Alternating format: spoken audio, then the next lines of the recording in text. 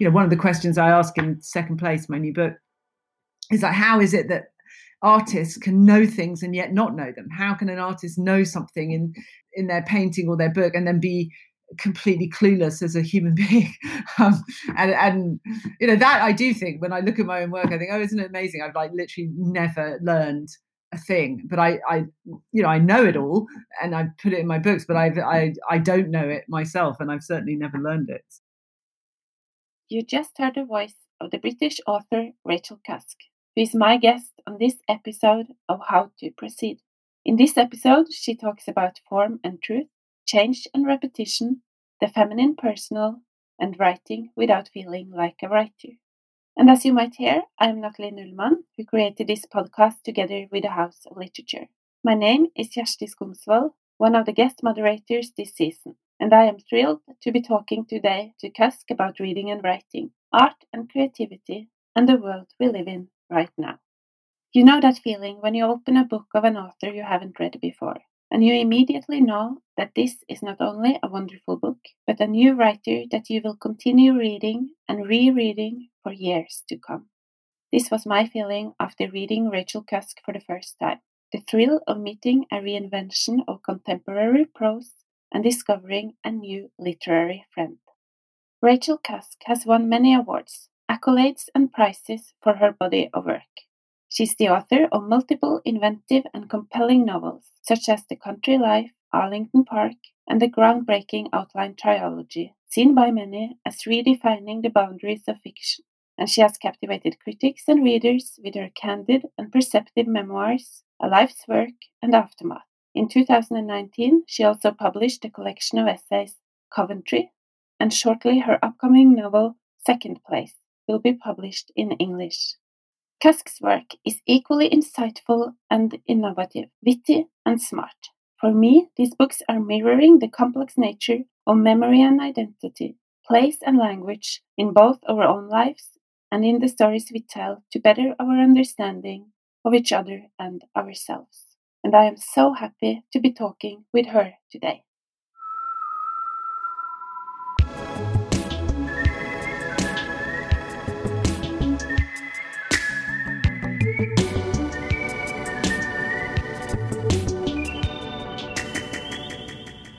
Dear Rachel Cusk, welcome to the How to Proceed podcast. In this podcast, we have some ritual questions. So first, I want to ask where you are right now. Can you describe the room you're in? The view, perhaps?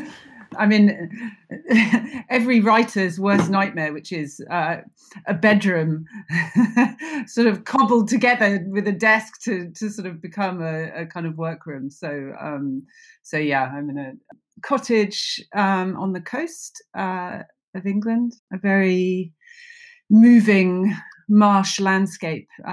It's a sort of salt marsh that I have drawn great solace from, I guess, in this past year. So it's a more peaceful. I mean, the peace is rather of the kind that you wonder if it will ever be interrupted and if you'll ever get out of here. But for the moment, it's a sort of tranquil, spiritual place. I see. And so you have a new book coming out in May, Second Place. So yes. Well, did you write that where you are right now?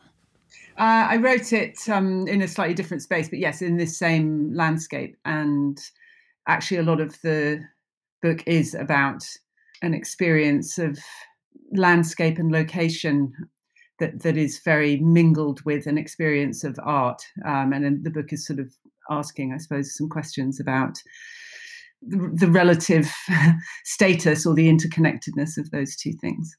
You say that it's a quiet place and it is perhaps not as affected by everything happening in the world with the pandemic and everything. Is it? Yeah, it's always the pandemic here. Yeah, that's what I imagine. Yeah, it's always empty and quiet, and so I mean, it's been interesting having that sensation kind of reinforced by a wider kind of sense of pause in the world. Yeah, it's a sort of double isolation. Yeah. So you're not in Coventry. I loved reading your essay, Coventry, and yeah.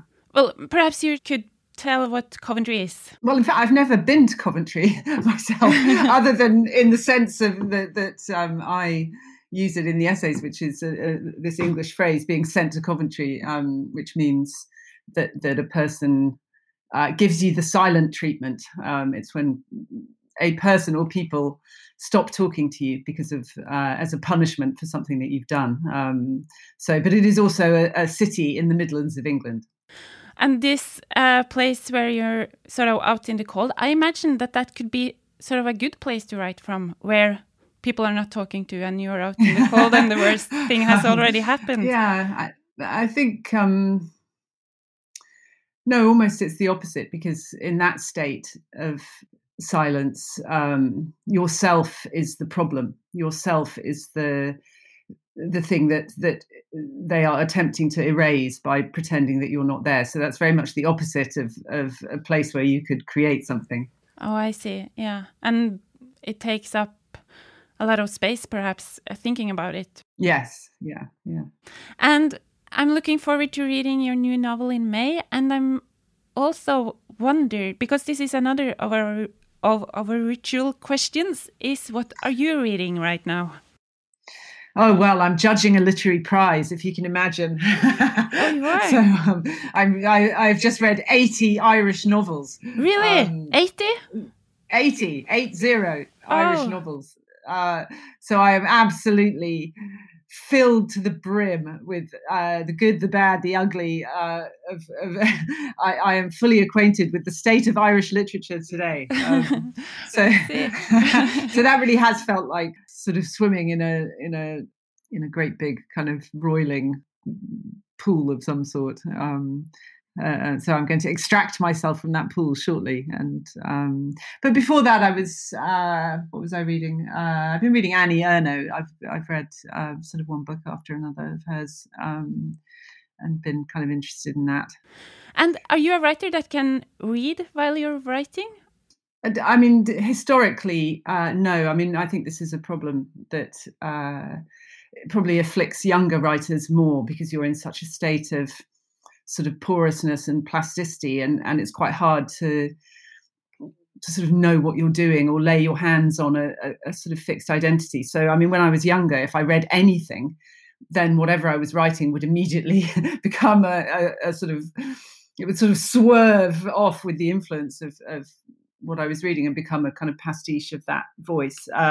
So, I mean, now that's something that I have much more obviously under control, and I use reading to sort of very directly help myself. And in fact, in this book that I've just written, it is itself a reuse of an existing text. So actually, that in this case, reading was a powerful and quite sort of political element of writing. Do you mind saying which text this was?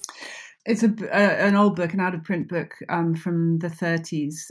It's a memoir written by a woman called Mabel Dodge Luhan, who was a sort of famous American sort of mover and shaker, a patron of the arts, who created the whole reality or sense of an art colony in Taos in New Mexico.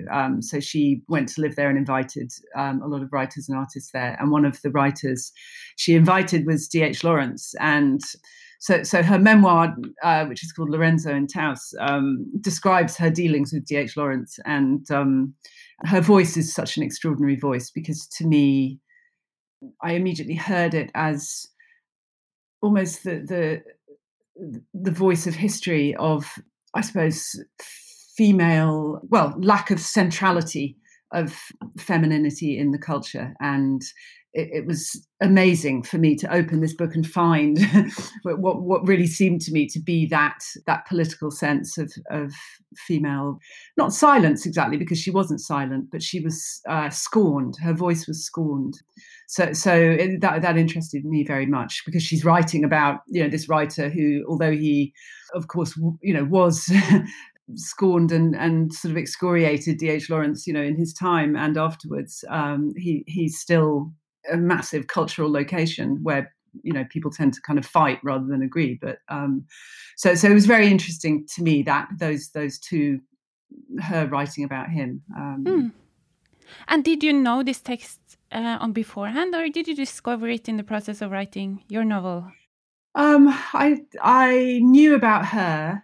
I knew that he had been there because I know a lot about him, and I'd read some of what he had written about her and how he himself had demonized her in the most extraordinary way. And so it was so amazing hearing her speak. And I stumbled across the text because I had the idea of writing a non-fiction piece about Taus and the whole idea of, I suppose, a literary or artistic colony, this idea of a special sort of place, which I guess the question for me was, is it a place of exile?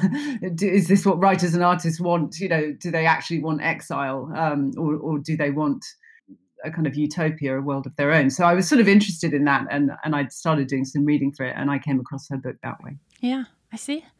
I want to continue talking about the writing process, and your latest book in Norwegian is Aftermath, which is a memoir about the breakdown of a marriage. And I don't know if you agree, but it feels like it's someone at a breaking point who tells this story. I have some quotes I really like from it. One of them are, "I am shaking with nerves. In fact, I can't remember what it feels like to be at ease. This ceaseless effort to manufacture normality is a kind of forger's art, so laborious compared with the facility that created the original." And in the end of the book, you thank some people for treating you like a writer until you finally became one again. And I was wondering what it was like writing without feeling like a writer. Well, in fact, so much of the story of that book became what I didn't know when I wrote those thanks at the end of it, became the story of the aftermath of Aftermath. So the reaction to that book, which was the most violent and murderous experience of my life, I think, probably. The hatred and disapproval in this country. And it was an explosion of it. It was one of those moments where clearly people had nothing better to think about. And it was an extraordinary thing in that state of vulnerability that I had gone to some effort to describe, which was not only my vulnerability, but the vulnerability of, children in that situation, and the difficulty of finding a way of writing about that without compromising them or their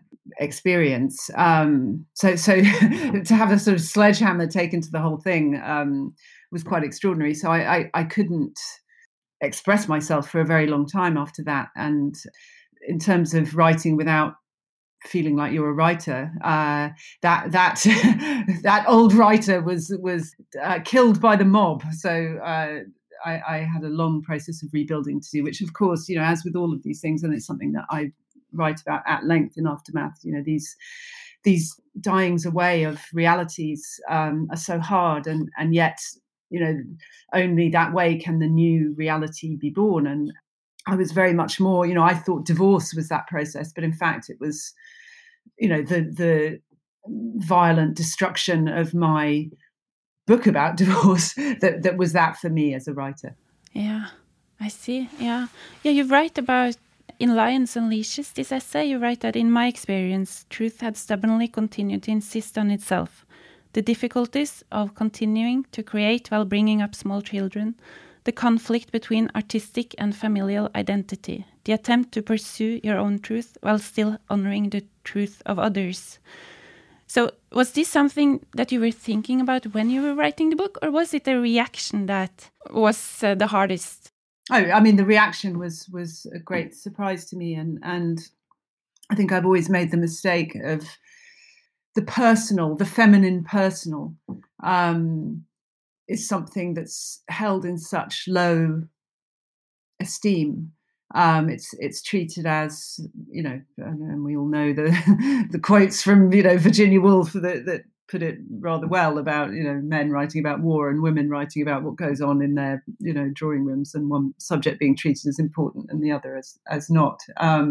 So I think I've always made the mistake in writing about ordinary femininity and thinking that because it is not sort of respected as a cultural subject, that no one will actually notice that I've written something. So each time I've been amazed by these very violent reactions. I had the same reaction when I wrote about motherhood 20 years ago, and I didn't see quite how people could kind of find fault with a sort of testament about divorce, simply because it seemed to me there would be much more agreement, as it were. If there can be agreement about divorce, it's a bad thing.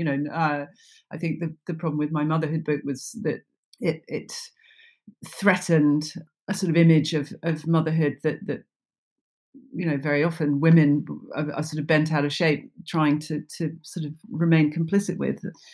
So I I couldn't quite see how I had managed to provoke people in that way.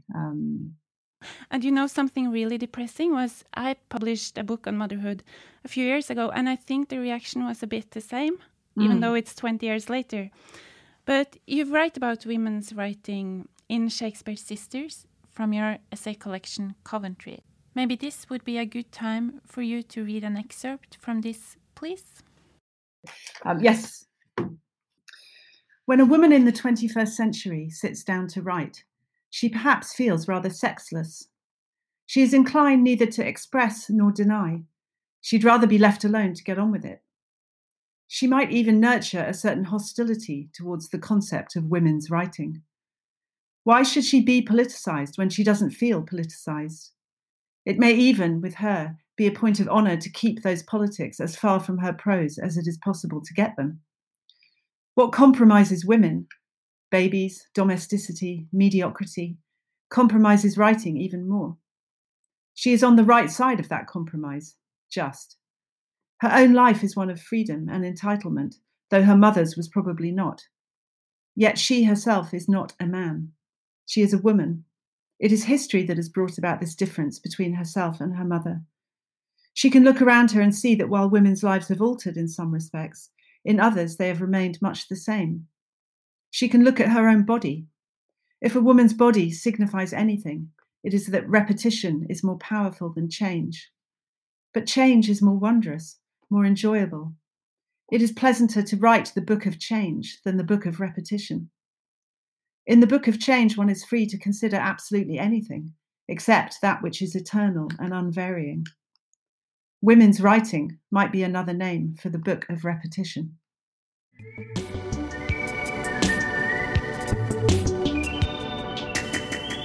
You talked about Virginia Woolf, and it also reminded me of the Chinese philosopher Han Fei's eponymous work written in the 3rd century BC, where there is an anecdote in which the emperor asks a question to a court artist.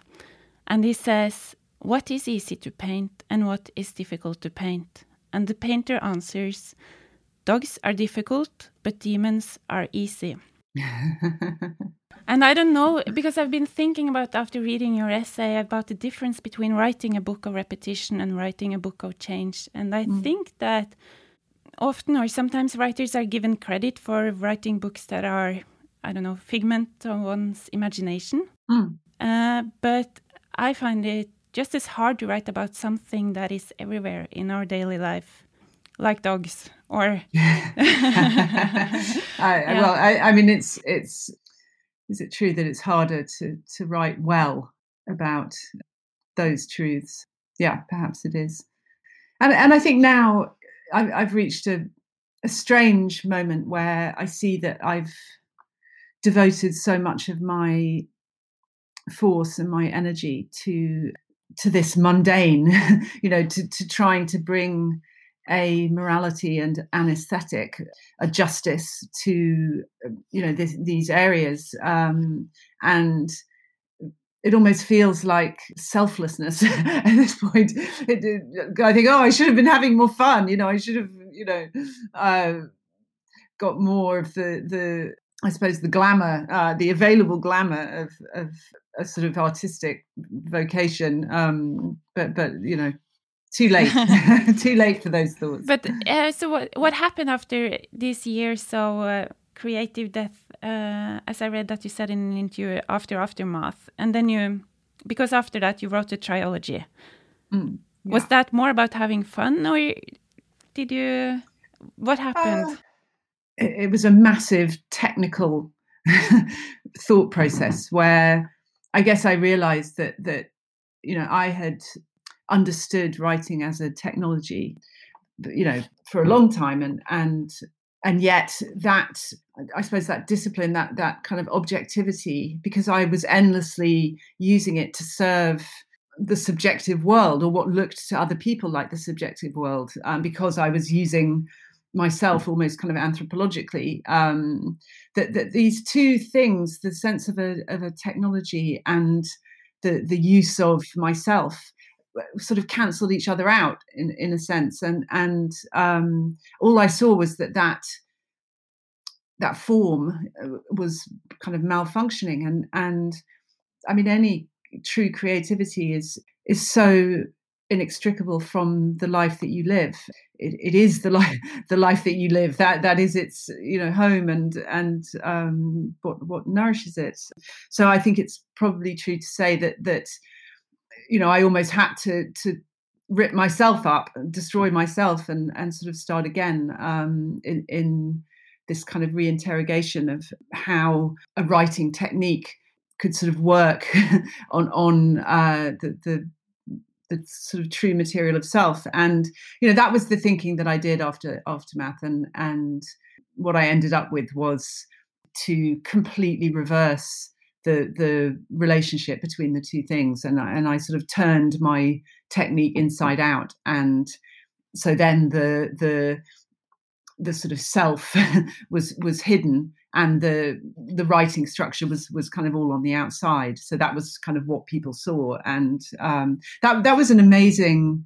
It was kind of a breakthrough for me, and or just I thought it was a bit of a breakthrough, generally, and it was just really interesting. It was definitely the consequence of this very, very sort of painful clash, which to me was so much about trying to create a correct discourse around femininity, that every single time the universal or objective was made personal to me, by the personal people reading what I was writing. Yeah, I see. Yeah, because in the memoirs we get to know the narrator better, and in the trilogy we get to know the people Faye meets. But we do get to know Faye too, what sticks with her and which stories touches her, because otherwise she wouldn't have taken the time to retell them, was my thinking. Yes, yeah. No, that's absolutely how it works, yeah. Because some of what other people say are in quotation marks, but most of it is quoted by her. And this made me think of the Greek tragedies you write about in Aftermath, about Agamemnon and Creon, and how stories about others make us able to understand our own life. So I was thinking, are the memoirs and the trilogy so different in that aspect as they may seem? Or do you feel... No. Yeah, no. No, they just, as I say, it's the trilogy is a rearrangement of the same elements, because I understood that something out there was causing this sort of malfunction in the material, and it's something deeply to do with femininity and its ability to tell the truth about itself, and the necessity in the culture for the account to be rendered, the accusation to be made subjectively to an individual, so that this distancing from the themes can occur. And I mean, I should have known it, because that's what happened with my motherhood book. But it took me a few times to learn that lesson. Okay, so you do think about what the reception will be like, and when you write. Well, no, I don't think about it beforehand. No. Well, Okay. I'm always wrong about it anyway. Yeah, okay. And you write in your essay, Shakespeare Sisters, also that having taken the trouble to write honestly, she can find herself being read dishonestly. And do you think this is something that particularly happens to female writers? Yes. Yeah. And you think of your writing, you said that a book is not an example of women's writing simply because it's written by a woman. Writing may become women's writing when it could not have been written by a man. And you consider your own books women's writing. Well, I think, as I say, there's in this sort of strange period that is an opportunity to take stock because the story someone's hit the pause button on the story of life.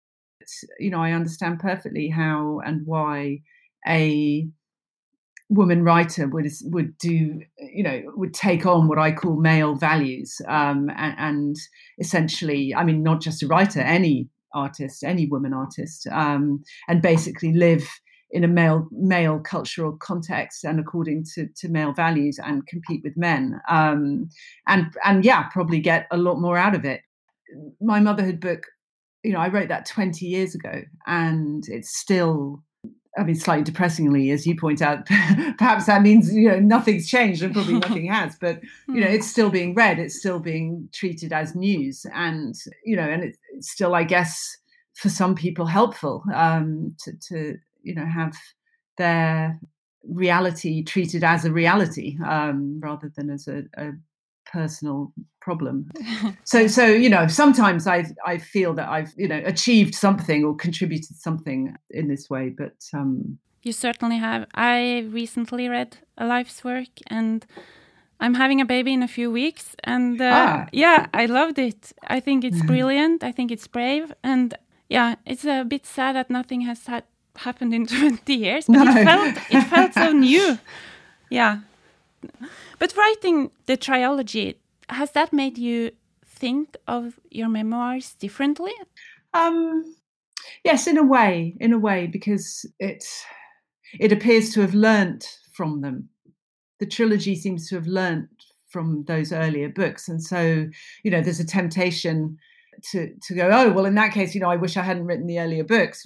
This is a sort of development, but it couldn't. That development couldn't occur without the learning, from the earlier things. And so, what is the status of those things? I mean, again, this is a question that any artist has to ask themselves, and each artist has such a different road that they're obliged to walk, and mine has been a very long one. It's had to involve a lot of first-hand ordinary living in order to find out what it was given to me to find out. So I guess I can't create shortcuts in retrospect, but it has felt, I suppose, relieving to me to have managed to create something that doesn't involve the sacrifice of myself in the way that the earlier work did, that doesn't jeopardize myself, and that gives me some, not protection exactly, but safety. Yeah, I can understand that. But I have to say that I'm so glad that you wrote the memoirs as well.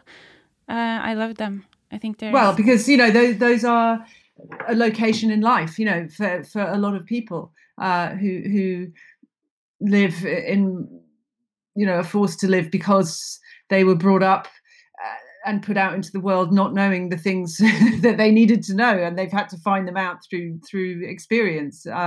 So for those people, the record of that is very helpful, I guess. Blanchot said about Kierkegaard that the more he writes about himself, the more he hides. Does that make any sense to you? Oh, I mean, perfect sense. And I think, I mean, the great pleasure for me of rewriting this memoir, that as I've done with my latest book, was being able to do that twice over, because the person who, Mabel Dodge Luhan, was a very, very good hider in plain sight. So I've really enjoyed having some time to kind of linger in that concept, really, really linger and dwell in that idea of what one is doing by using oneself. And the infuriating stuff that one has to deal with being that kind of writer, that you're called narcissistic and you're called egotistical. In fact, you are so far from being those things. The fact is, you think you're worth nothing, and that's why you use yourself to create this work. You use yourself as your own materials, and I see it as a very female, that scarcity of material and the need to use oneself is very deeply embedded in female identity and female truth, as far as I'm concerned. So yeah, it's given me pleasure to to sort of to go back to that place and look around. Yeah, I was also wondering if, I mean, obviously the writing about yourself has a price, but when turning the camera the other side around, like you do in the trilogy, well, what it feels like we talked about how writing about others also say something about Faye in this case. But I don't know, do you feel like it's just pain-free, smooth, the reception that you get when people read this? Or have you been surprised by this reception too? Or is there something that you... I definitely have. I was very surprised that people understood outline. When I wrote outline and then I sort of looked at it at the end and thought, oh, literally no one is going to read this, and if they do read it, they're not going to understand it. So I've been very, very surprised it sort of worked for people. And I think that the reason for my surprise was that in the end it required a leap of faith for me to trust that silence could do the work of anger, of specificity, of fighting to defend or put forward a truth, that actually this silence could do that really required me to kind of take flight, to kind of jump in some sense and sort of trust in it. And I didn't trust in it. I thought it almost felt like a betrayal of my commitment to justice and truth-telling, because I had put down my weapons. I was not trying to defend myself. I wasn't attacking anything. I wasn't, fighting. I worried that I had betrayed my subject. So it was interesting that this other way, this more diplomatic way, this better, calmer negotiation was in fact a much quicker path to agreement, which of course, I should have known, but a leap of faith, yeah. Yeah, that's very interesting, because I have to admit that sometimes writing, I feel like when I'm doing something illegal, I get a bit of energy from it and it feels like I'm touching on something important. But you can perhaps get further without doing something illegal, is what you're saying. Yeah, I think it's not just in fact, it's very much not just an issue of sort of personal life and personal truth.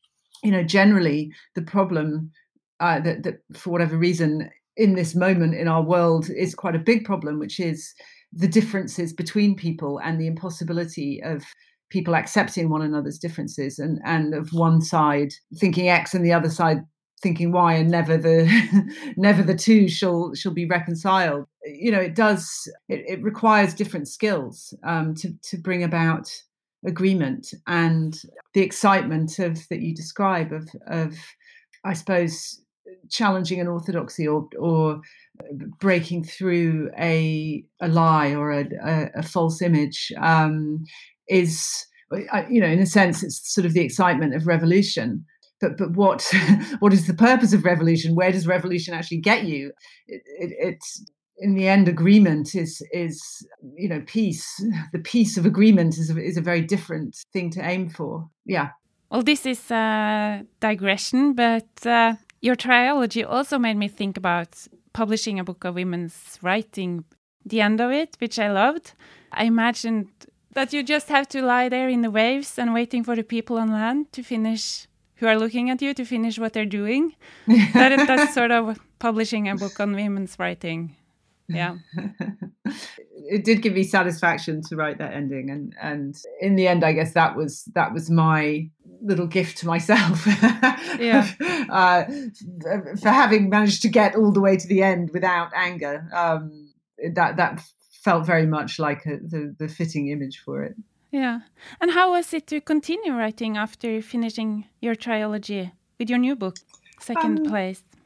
I suppose I feel I'm at a sort of interesting point now where I don't feel that myself is all that much of a lens anymore, that my existence doesn't sort of mean anything in the way that it has done in the past, where I've been in fields of life that felt very, very universal, and that therefore, if I could describe them or say something about it, that was a kind of useful thing to do. And now I don't feel that. I don't feel that same access to universal experience that I did, and I'm probably more interested in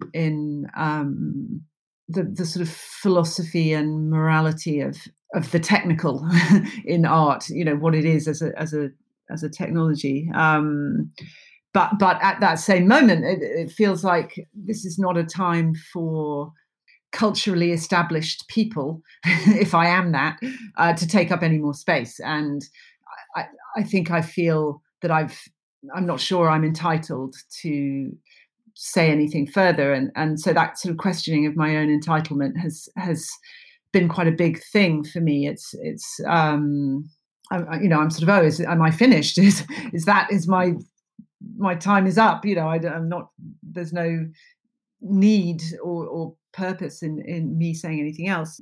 Finding my recent book in the way that I did, it really felt like I had discovered something, which was that, if it's true that, for the sake of argument, white people have taken up too much space, too much cultural space, and they need to be quiet and let other people speak, which I think is essentially true. That there isn't very much silence left in the world. There are not very many green fields of silence that haven't been built on, and if someone is going to build on them, let it be someone who has never spoken, who's never built. The rest of us, if we can find an old building and make our work in it, then great, And so that's what I felt. I thought, okay, here's this abandoned structure that this woman made all that time ago, and the reasons for its abandonment are still true. It still has, it's not writing a historical novel, or it's still, its abandonment is still a political problem. And when I remade it, I made it now. I made it of now. I didn't try and go back and capture, Taos, New Mexico in the 1930s. I wrote about now. So that felt very satisfying. And I thought, okay, that might be the way, to just pick up all of these discarded vessels and see if they can, be reused. Yeah, I see. Reading your books, I've been thinking about the relation between form and truth. And have you discovered something new? Is truth the same to you in your books, or is it something new now that you are using another text, as you say, someone else's truth? Yeah, I mean, there's definitely, as I say, my ability to experience truth as an individual has really changed. It isn't offered to me in the same way because I have, I suppose, more power, more choice. I can protect myself from things. I can sort of do what I want a bit more. My children are grown up.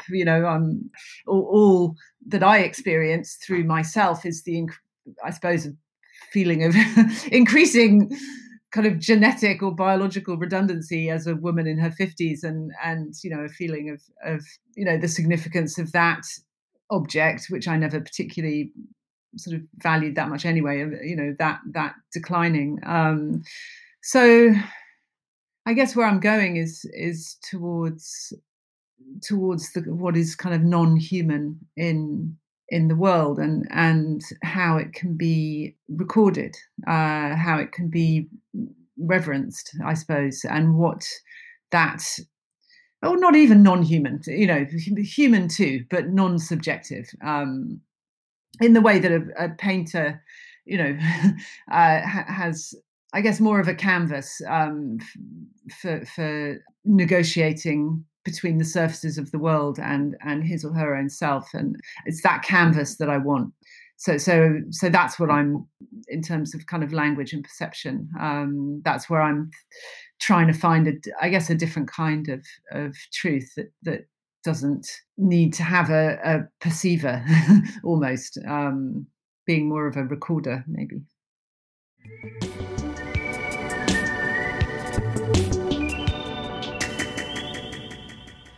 I suddenly remembered that I have to ask you a question from another writer. I'm so interested in my own questions that I forget. But it has to do with the writing process, so maybe this is a good time.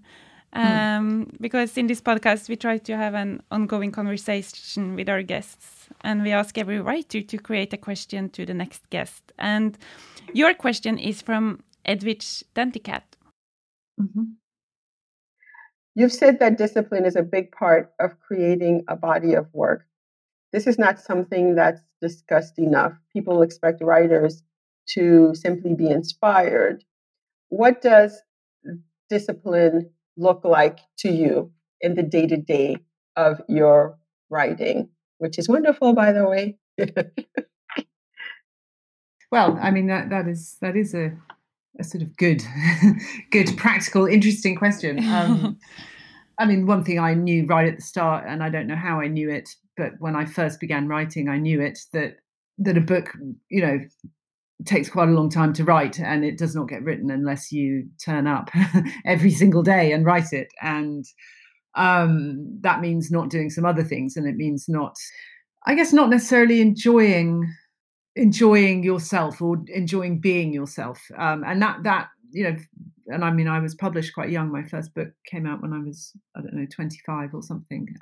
So I threw away that idea of personal enjoyment or sort of myself having any kind of thing that it needed or deserved, or I threw that out and did the work. And I don't know why I was able to do that, but I was.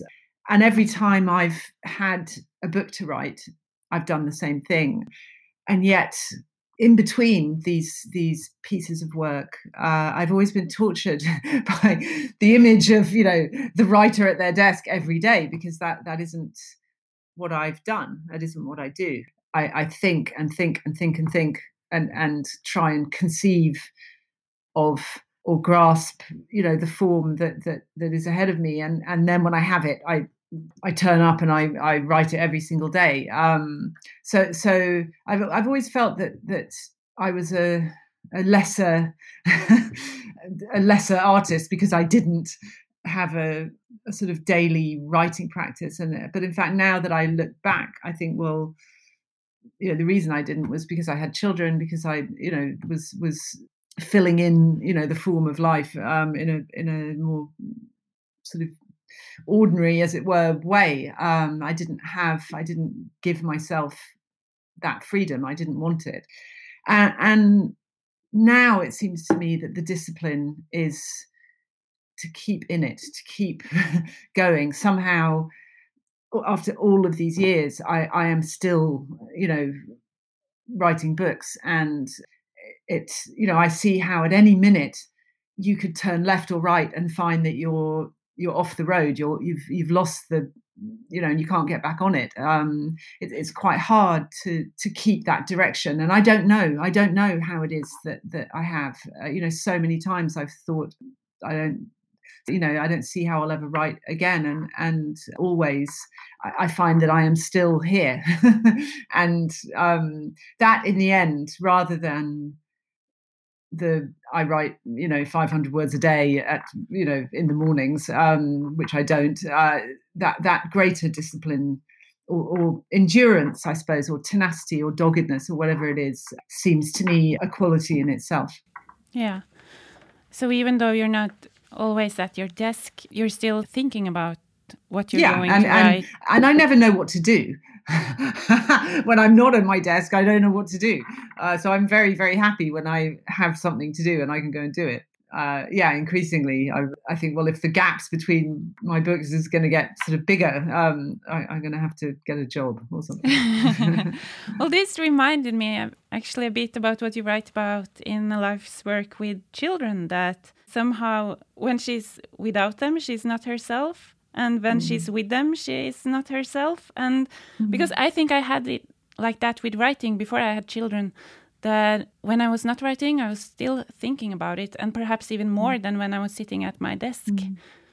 But now that I think about that remark about children, it makes me realize that it's still true, that dividing of the self in two is irreversible. That is still true for me, even though my children have grown up and gone away. It is still true. And we also have to remember to ask a question to Anne Carson, who is our next guest. Do you have a question? In fact, I have two questions, because the other is for Emmanuel Carrière. Yeah, perfect. So his question, which sounds a little aggressive, but it's not meant that way, is, to what extent have you experienced your masculinity as an advantage? That's very good. Great. And to Anne Carson, which element of your work in the end has afforded you the truest self-expression, the personal or the classical? I like them. And your first question then made me think, can a man write a book of repetition? that may be their future. That may be how they will save themselves, is doing exactly that. Yes, I hope so. But what male repetition is, I'm not so sure. I don't know. When it comes to form, because you write about truth and form, and in Aftermath you write about the form of, well, this is marriage, but form is safety and imprisonment, both protector and dissembler. Form, in the end, conceals truth, just as the body conceals the cancer that will destroy it. And I don't know if you can compare marriage to literature, but how much does it mean to find the form of a novel? Increasingly, sort of more and more, because it's about what I was talking about earlier, the justification. What justification can you offer for adding to the noise, adding to what exists in the world? So it's very important to me. It has been very important to me in sort of as I've got older to know that, I mean, we all know what something looks like when, it doesn't have the correct form. It won't last. It will end up looking ugly. It will end up cluttering up the place and wrecking the environment. So for me, that how to ascertain a true form is quite a big process, and usually it involves trying to find that form in nature, in what naturally exists. And I mean, that's why in the end I've had such faith in the self, because I think, well, okay, here is, the one true form you are given to know, and it's the safest thing to use. Other times I've managed to find a form outside myself that I trust enough to think that it will keep working and won't, I don't know, lose its integrity or meaning. Yeah, because do you think that finding the form is about how to be most truthful in a way? And this is what happened when I was reading your books, Rachel, that they are still making me think. So, and when you're talking, I'm still like thinking about what you're saying. So my questions are altered while you're speaking. Yeah. But because you also say that you allow the truth to look after itself. So I was just wondering, is there a difference between what you know on beforehand, before you start writing, and what you discover in the process? Because I can often find that when I'm writing and I discover something that feels true to me, it feels more powerful than when I know something on beforehand. I guess I'm a great one for needing to know everything about what I'm going to do, and the question for me is, can I perform it? Can I perform the writing well enough to represent, what I want to represent? And that again, just speaking to the concept of discipline, and that is one of the big things that has it's come to dominate my writing process, that increasingly it is performance of something I have decided to create, and that makes it very hard to sort of get in around the edges of it, or to re-access it, even to edit it, to change it. It's a sort of I have to throw it away and do it again if I've done it wrong. So I think in terms of writing as a process of discovery, I mean, to me, it is a mystery. One is living in a mystery when you are creating, and I don't know why I believe that is a sort of sacred or inviolable process for me, where I can perfectly easily pick up some book and look at it and think, well, this person probably thought they were living in a mystery too, but to me it's a mess what they've done, and I guess I've become very, very pernickety about the writing process. I do not entirely trust it. The whole advice of just the most important thing is that people give to new writers or writing students, which I completely disagree with, which is just write it all down and you can sort of sort it out later. The most important thing is to get your writing down the page. I think no. The most important thing is like not to do anything until you're completely sure that what you're going to do is worthwhile. So I don't really know. I guess I'll know at the very end. I'll look back and go, okay, did I do it wrong?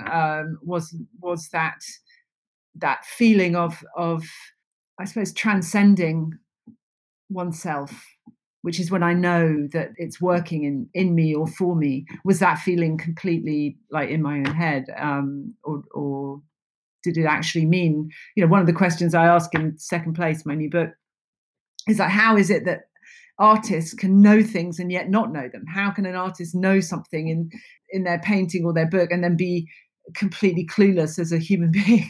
And that I do think, when I look at my own work, I think, oh, isn't it amazing? I've like literally never learned a thing, but I know it all and I put it in my books, but I don't know it myself, and I've certainly never learned it. So that's a sad idea, but. I have a question about this, but before asking you the question, I would love for you to read from Kudos. Could you, please? Yeah. He hadn't really realized his daughter was so good at playing the oboe, he added. She had started taking lessons when she was 6 or 7, and frankly, it had always sounded pretty awful, to the extent that he had had to ask her to do it in her room. The squeaking noise set his teeth on edge, particularly when he'd come off a long flight. Often he could still hear the reedy, insinuating sound behind her closed door, and if he was trying to sleep off his jet lag, it was actually quite annoying. He had wondered once or twice whether she did it to persecute him, but apparently she practiced just as much when he wasn't there. Occasionally he had gone so far as to suggest that it might be healthier for her to practice less and do other things more, but this opinion had been met with much the same scorn as his attempts to impose discipline on the family timetable. And to be honest, when asked what he thought she ought to be doing with her time, all he could think of were the kinds of things he'd done at her age, socializing and watching television, that he somehow considered more normal. As far as he was concerned, hardly anything about Betsy was normal. For example, she suffered from insomnia. What average 14-year-old can't sleep? Instead of eating dinner, she would stand by the kitchen cupboards, lifting handfuls of dry cereal to her mouth, straight from the box. She never went outside, and since her mother drove her everywhere, rarely walked. He had been told that when he wasn't there, she walked pilot every day, but since he never witnessed it, he found it difficult to believe. It had got to the point where he'd started to wonder how she was ever going to leave home, and whether they might have to keep her there forever, like some kind of failed experiment. Then one evening, Betsy was playing in a school concert, and he went along with his wife, and with every expectation of being secretly bored, sat jammed into a small chair in the auditorium amidst the other parents. The lights came up, and in front of the orchestra on the stage stood a girl he took a long time to recognize as Betsy. She seemed much older for a start, and there was something else, Perhaps the fact that she didn't appear to need him or to reproach him with the problem of her existence that was startlingly relieving. Once he accepted that it was her, what he felt was the most terrible, ominous fear. He was absolutely certain she would embarrass herself, and he clutched his wife's hand, believing she felt the same way. The conductor arrived, a man he immediately prepared himself to dislike, dressed in black jeans and a black polo neck sweater. And the orchestra began to play, and at a certain point Betsy started playing too. What he noticed was how closely Betsy watched this conductor and responded to his slightest sign, nodding her head and lifting the instrument to her lips, her large eyes unblinking. Of such a silent feat of intimacy and obedience he had not thought his daughter capable, he who couldn't persuade her to eat her cereal from a bowl. Only after some minutes did he connect the eerie, snaking sound with her more literally. He had sat in enough audiences to know that this one was charmed, spellbound, and only then was he able to really listen. What he heard drew water from his eyes in such quantities that people began to glance round at him in their seats. Afterwards, Betsy claimed that she could see him weeping from the stage because of his height. She said it had been embarrassing. I asked him why he thought he had cried, and his mouth tugged unexpectedly downwards at the corners so that he tried to hide it with his large hand. To be honest, he said, I suppose I'd always worried there was something wrong with her. Thank you so much.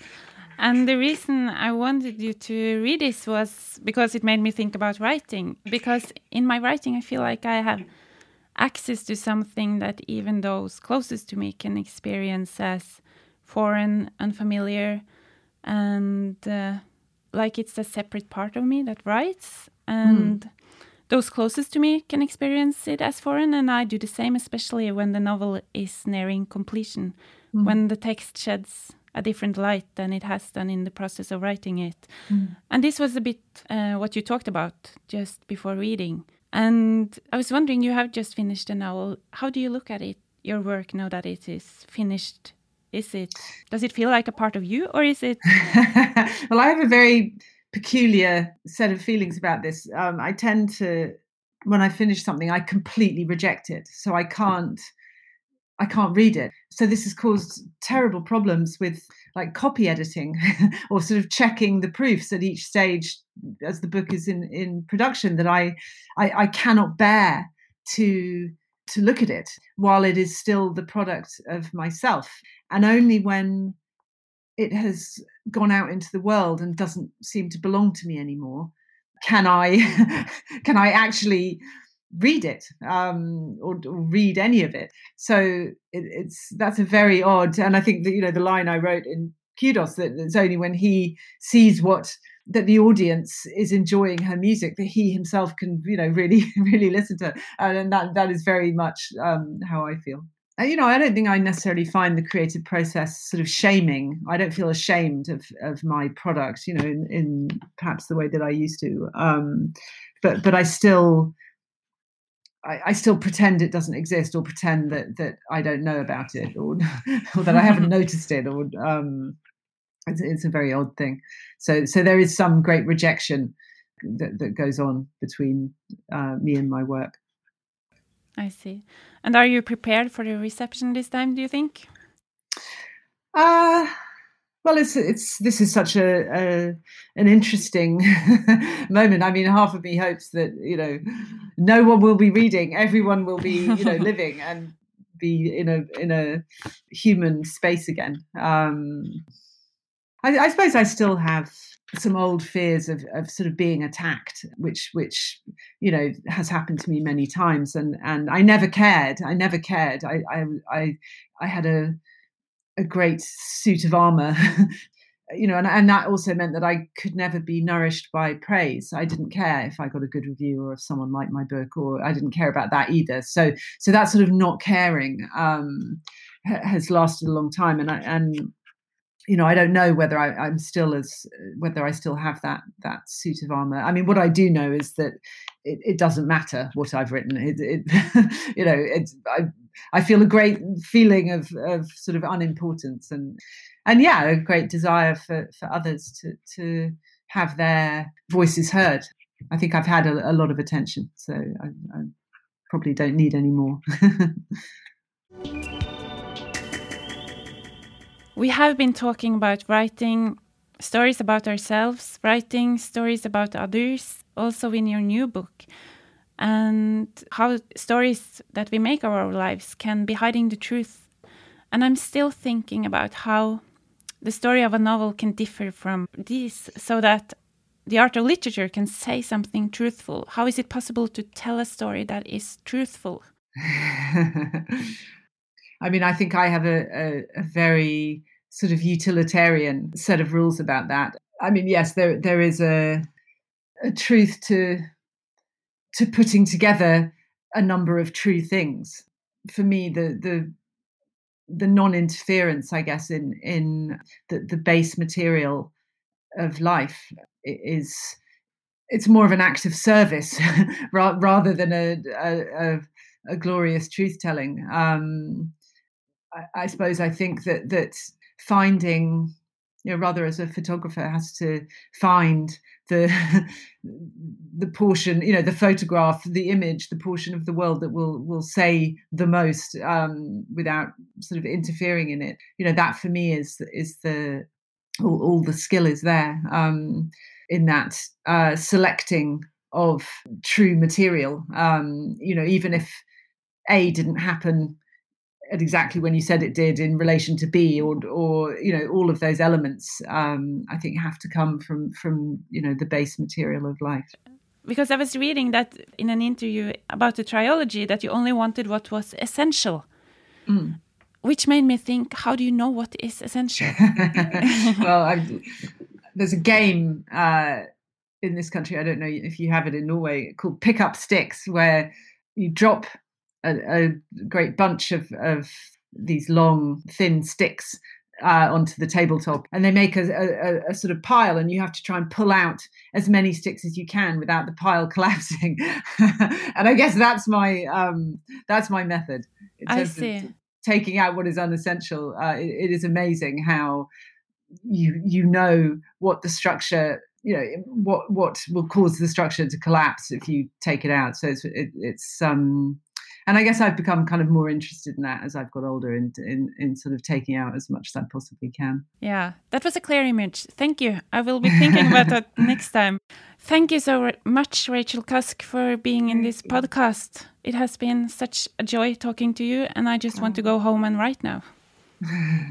Thank you, Kirsty, and good luck to you. And I hope that the world of doing things in person will come back soon, and we can actually meet. Yeah, I hope so too, that we can meet. This podcast was produced by the House of Literature in Oslo. Remember to subscribe to our podcast, and please check out our show notes for links to some of the things Rachel and Kjersti talked about.